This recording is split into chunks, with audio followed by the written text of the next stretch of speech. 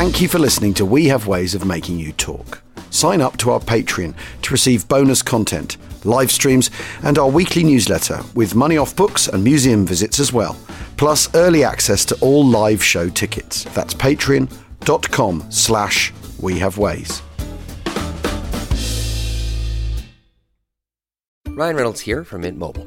With the price of just about everything going up during inflation, we thought we'd bring our prices down. So to help us, we brought in a reverse auctioneer, which is apparently a thing. Mint Mobile Unlimited Premium Wireless. How to get 30, 30, bit to get 30, bit to get 20, 20, 20, bit to get 20, 20, bit to get 15, 15, 15, 15, just $15 a month? Sold! Give it a try at mintmobile.com/switch. $45 up front for 3 months plus taxes and fees. Promo rate for new customers for limited time. Unlimited more than 40 gigabytes per month. Slows full terms at mintmobile.com. This episode is brought to you by Amazon Prime. You know Amazon Prime is not just a shipping subscription, right? It's got everything, including streaming TV and movies on Prime Video. And of course, Prime's fast, free shipping. Go from watching your favorite shows to getting your favorite things. Whatever you're into, it's on Prime. Visit amazon.com/Prime to get more out of whatever you're into.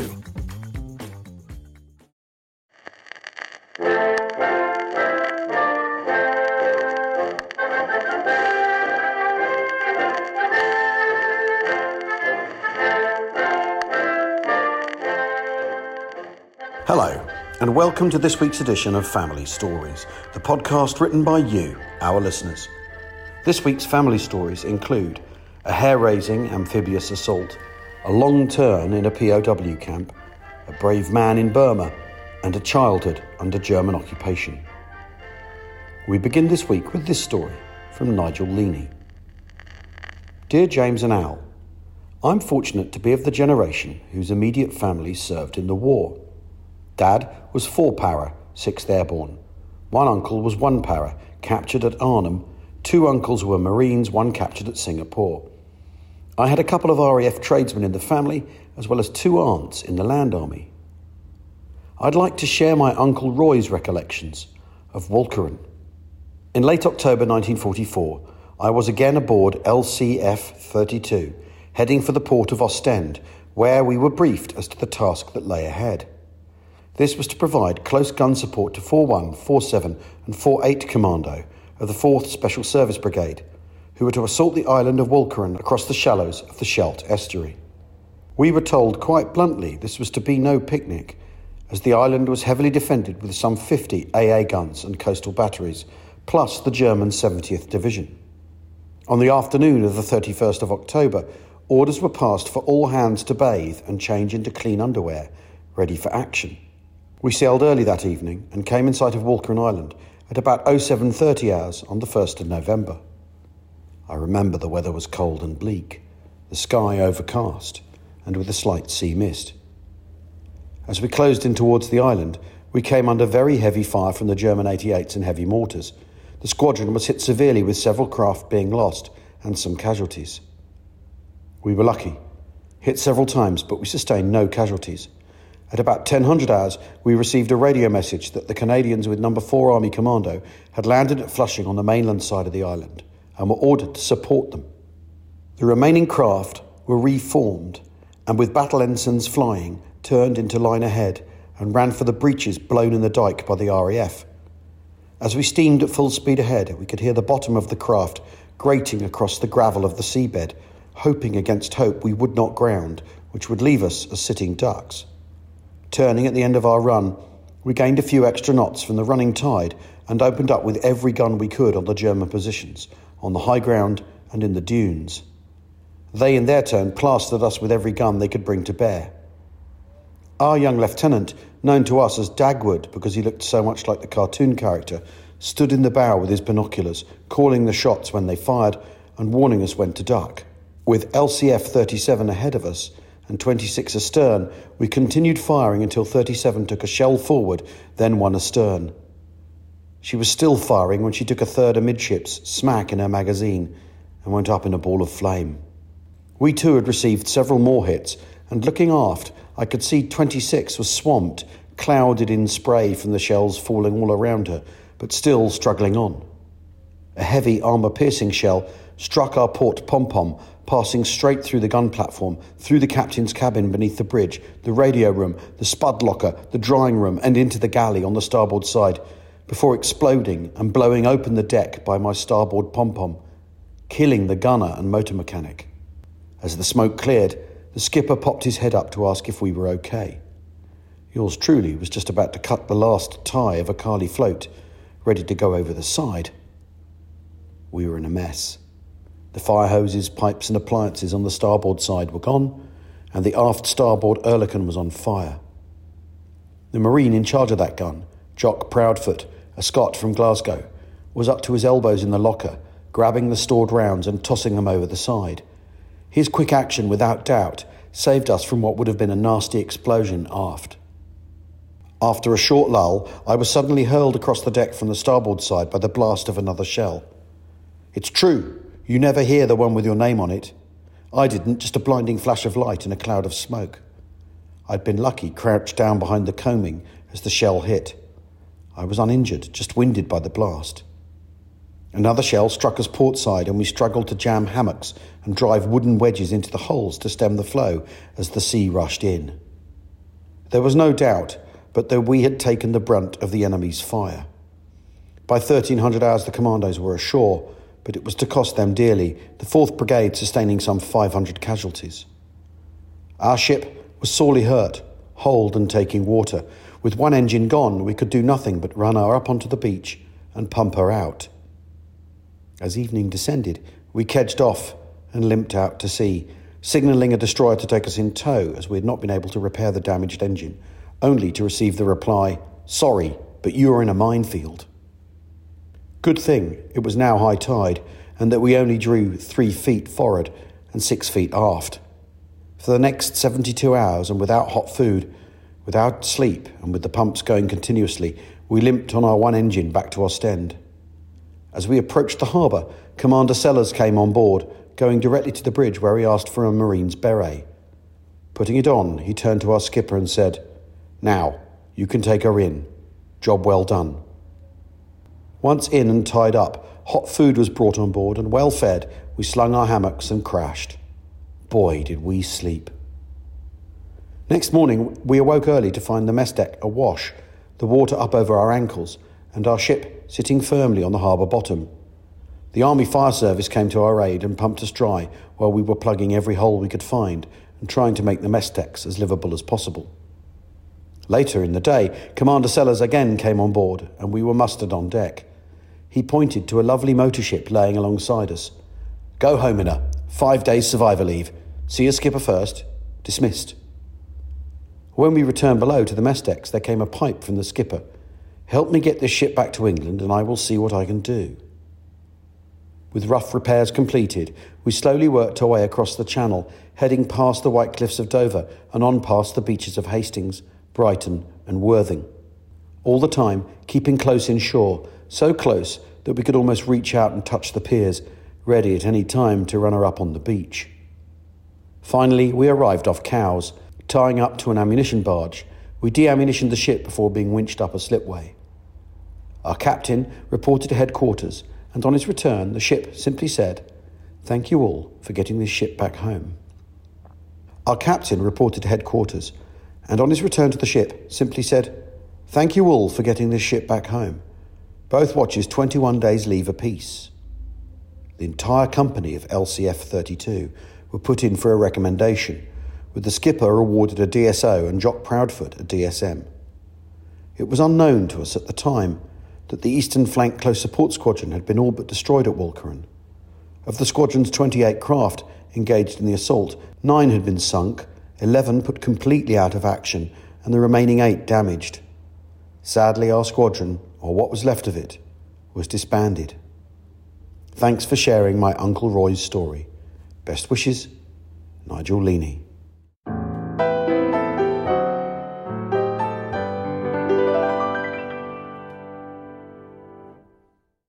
Our next story this week is from Simon Errington. Hello, I was brought up on a healthy diet of war movies and plastic soldiers, and was amazed at 8 years old to find out that my granddad had been in the war. I set about badgering him with inane and frankly stupid questions. expecting him to tell rip-roaring tales straight out of the pages of a Commando comic. In reality, what I received were vague and short answers. Over the years, I've been told tidbits. He served on Crete, was captured, he walked a lot, it was cold, and eventually he was liberated by Patton in 1945. My inquisitive mind was never really swayed by this, so I dug out some of his personal belongings, and among them stumbled over photographs of him in Stalag 8B.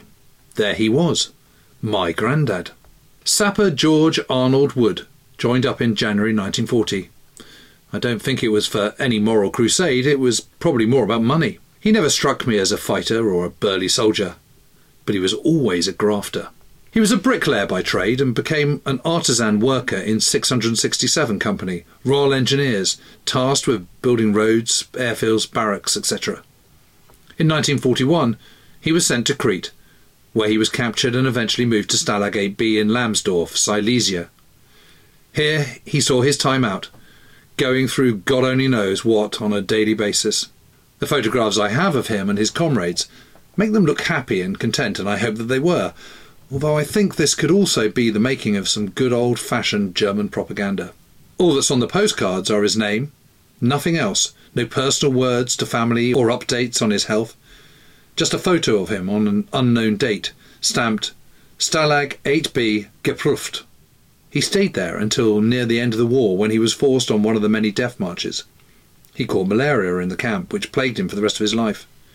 He had a terrible scar on the bridge of his nose, which, so the story went, was from a particularly brutal encounter with some Polish prisoners over food.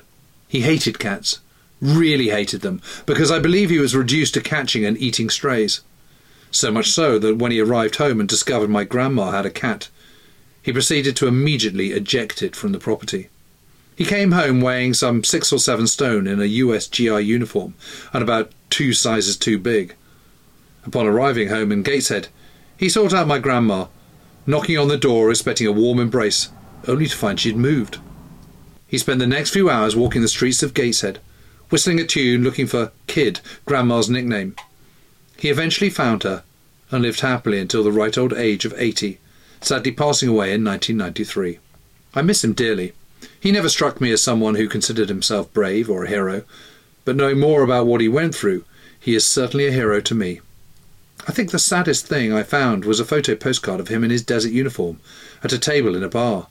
It was addressed to my grandma and said simply, "Here's hoping to see you soon. So long, kid. G. Kiss, kiss, kiss, kiss, kiss, kiss." That was probably one of the last times she heard from him until 1946. So here's to you, Grandad Georgie. Sapper G.A. Wood.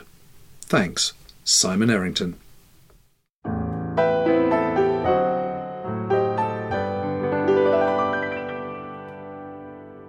Ryan Reynolds here from Mint Mobile. With the price of just about everything going up during inflation, we thought we'd bring our prices down. So to help us, we brought in a reverse auctioneer, which is apparently a thing. Mint Mobile Unlimited Premium Wireless. How to get 30, 30, how to get 30, how to get 20, 20, 20, how to get 20, 20, how to get 15, 15, 15, 15, just $15 a month? Sold! Give it a try at mintmobile.com/switch. $45 up front for 3 months plus taxes and fees. Promo rate for new customers for limited time. Unlimited more than 40 gigabytes per month. Slows full terms at mintmobile.com. This episode is brought to you by Amazon Prime.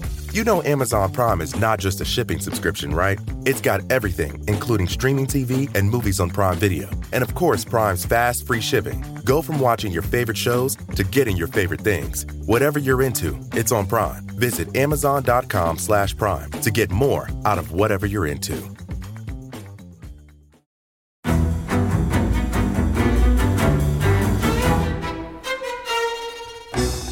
I'm Anthony Scaramucci, former White House Director of Communications and Wall Street financier. And I'm Katty Kay, US Special Correspondent for BBC Studios. I've been covering American politics for almost 3 decades. Welcome to The Rest is Politics US, brought to you by Goalhanger. Go on, tell us, were those donations you made, like Obama in 2008, was that idealism? Were you hoping to get something out of these campaigns that would serve your own business interests, for example? So I think this will either make this podcast incredibly successful, Katty, or people will be horrified and they'll shut it off right now, because I'm going to be very real with you. The Obama donation, I had gone to law school with President Obama. We were not classmates. I was a few years ahead of him. It was 2007. He was then Senator Obama. I had a check in my breast pocket. I went over to the senator. I said, Senator, you and I didn't really know each other in law school, but I'm about to hand you a big check. Can I lie to my friends and tell them that you and I knew each other in law school?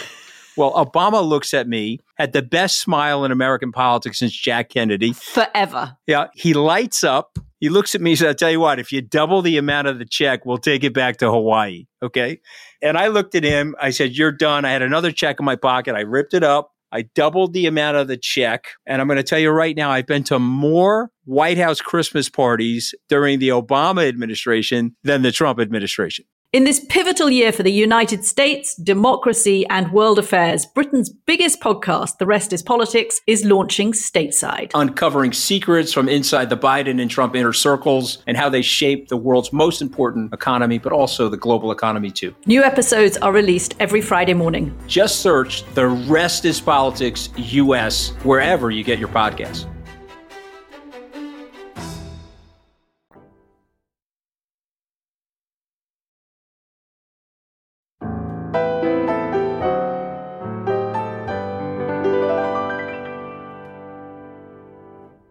Our next story is from Andrew Cranfield.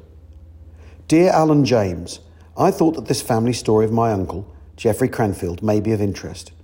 He was commissioned into the 2nd Battalion, King's Own Yorkshire Light Infantry, in Burma in October 1941. The regimental history provides an overriding impression that the KOYLI was woefully ill-equipped when they went into action against the Japanese, despite having been in Burma for a few years. They were not trained or equipped to fight jungle warfare. The shortage of equipment meant they didn't even have tin helmets. They also had a shortage of entrenching tools, so were unable to dig in and had to mostly fight the Japanese in the open. An essential for jungle warfare was a good compass, and they only had 20. They had no 2-inch mortars and only 4 of the heavier 3-inch ones. There were no sniper rifles, and the machine gun platoon had their Vickers 303s taken away to be used by a Burmese unit guarding an airfield. They didn't have any wireless sets, no mines or materials for making booby traps. The battalion should have had 52 lorries and drivers, but only received 7, and those were in a bad state of repair. They should have also had 10 Bren gun carriers, but they were away being trained and didn't rejoin until halfway through the campaign. The 2nd Battalion were engaged in fierce fighting as they retreated from the Japanese. In the regimental history, Geoffrey first gets a mention in the retreat from Salween to Sitang, where his platoon surprised a large party of Japanese travelling on bicycles. Having retreated from Sitang after very tough rearguard fights, they then had to cross the Sitang River after the bridge was blown. This meant that the men had to build rafts or swim across while being machine-gunned by Japanese aircraft. The challenge of this tidal river can be determined by the fact that the crossing took on average 2 hours to cover the 1,000 yards. It would appear Geoffrey's platoon was one of the last to cross. Despite some outstanding feats of endurance and bravery, the 2nd Battalion was now reduced to fewer than 100 officers and men, including Geoffrey. When the battalion was near Humorbi, Geoffrey was noted as being an efficient and fearless young officer who had already distinguished himself at Sitang. While in trucks, his platoon ran into a roadblock and his CO was mortally wounded. Geoffrey is recorded as having tried to unsuccessfully set the Japanese position on fire with grenades. He was then sent to investigate a significant movement of a large body of unknown troops with Corporal Howson. After crawling up to the road, they observed the enemy troop movements for nearly an hour. They lay so close to the road, they were nearly trodden on by a Japanese officer's horse. It was recognised later that the battalion's rearguard action at Magwe on the banks of the Irrawaddy effectively saved the 1st Brigade. It was during this action that Geoffrey was sent out with 2 men to investigate some heavy firing. They were suddenly fired on about 3 miles east, and the only survivor, Private Burrows, who was injured in the leg, saw Lance Corporal Winstanley and Geoffrey fall. Burrows managed to make his way north and fell in with some Indian soldiers who brought him back over the Yin Chong. That night, a huge force of Japanese closed in on the battalion, and the CO ordered a withdrawal just before the Japanese entered their positions. The KOYLI fought magnificently during the 4.5-month evacuation of Burma, but it was at a terrible cost. On arrival at Imphal, there were only 6 officers and 85 men left. We are not a particularly military family, but, like millions of others, my relatives of that generation stepped forward to do their bit. More than 50 of the 2nd Battalion were posted as missing believed killed, all without known graves, which included Geoffrey, a fact I find so very sad and moving. I feel it is so important to remember these individuals who gave their all. With the very best wishes, Andrew Cranfield.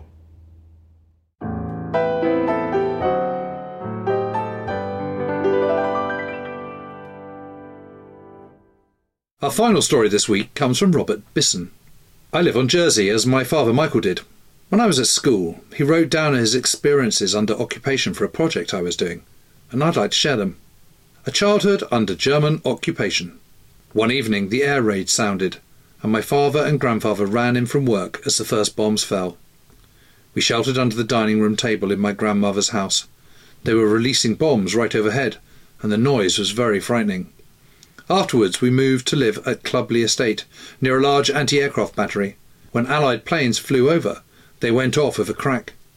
In the field opposite, the Germans used to train, and you could see them crawling through the grass. We kept rabbits and chickens in the basement, bringing them in at night to prevent them being stolen. The day before one of the hens was to be killed for Christmas, one of them laid an egg. We didn't know which one, so neither could be killed, and they ended up both living until after the liberation. Because the shops had so little to sell, they only opened 3 days a week, and for very short hours. We used to go on long walks in the country gathering twigs to burn. The night of D-Day was very noisy. Planes were going over all night with the German guns firing at them. During the summer holidays we used to go and stay at La Roque.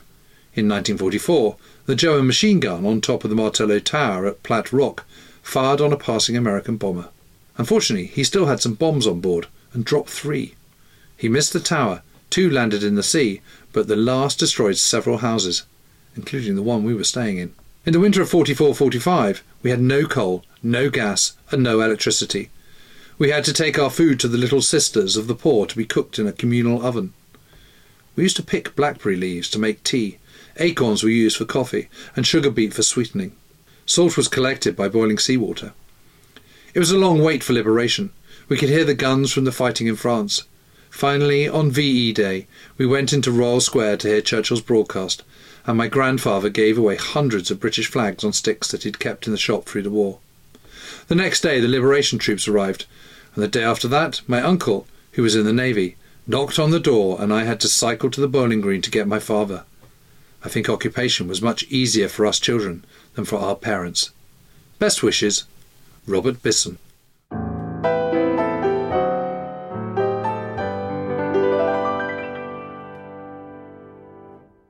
That's all for this episode. If you've got a family story you'd like to be considered for the show, please email it to wehavewayspodcast@gmail.com. That's wehavewayspodcast@gmail.com. Or leave it on the members site under the Family Stories tab. A reminder, that's patreon.com/wehaveways. Bye for now.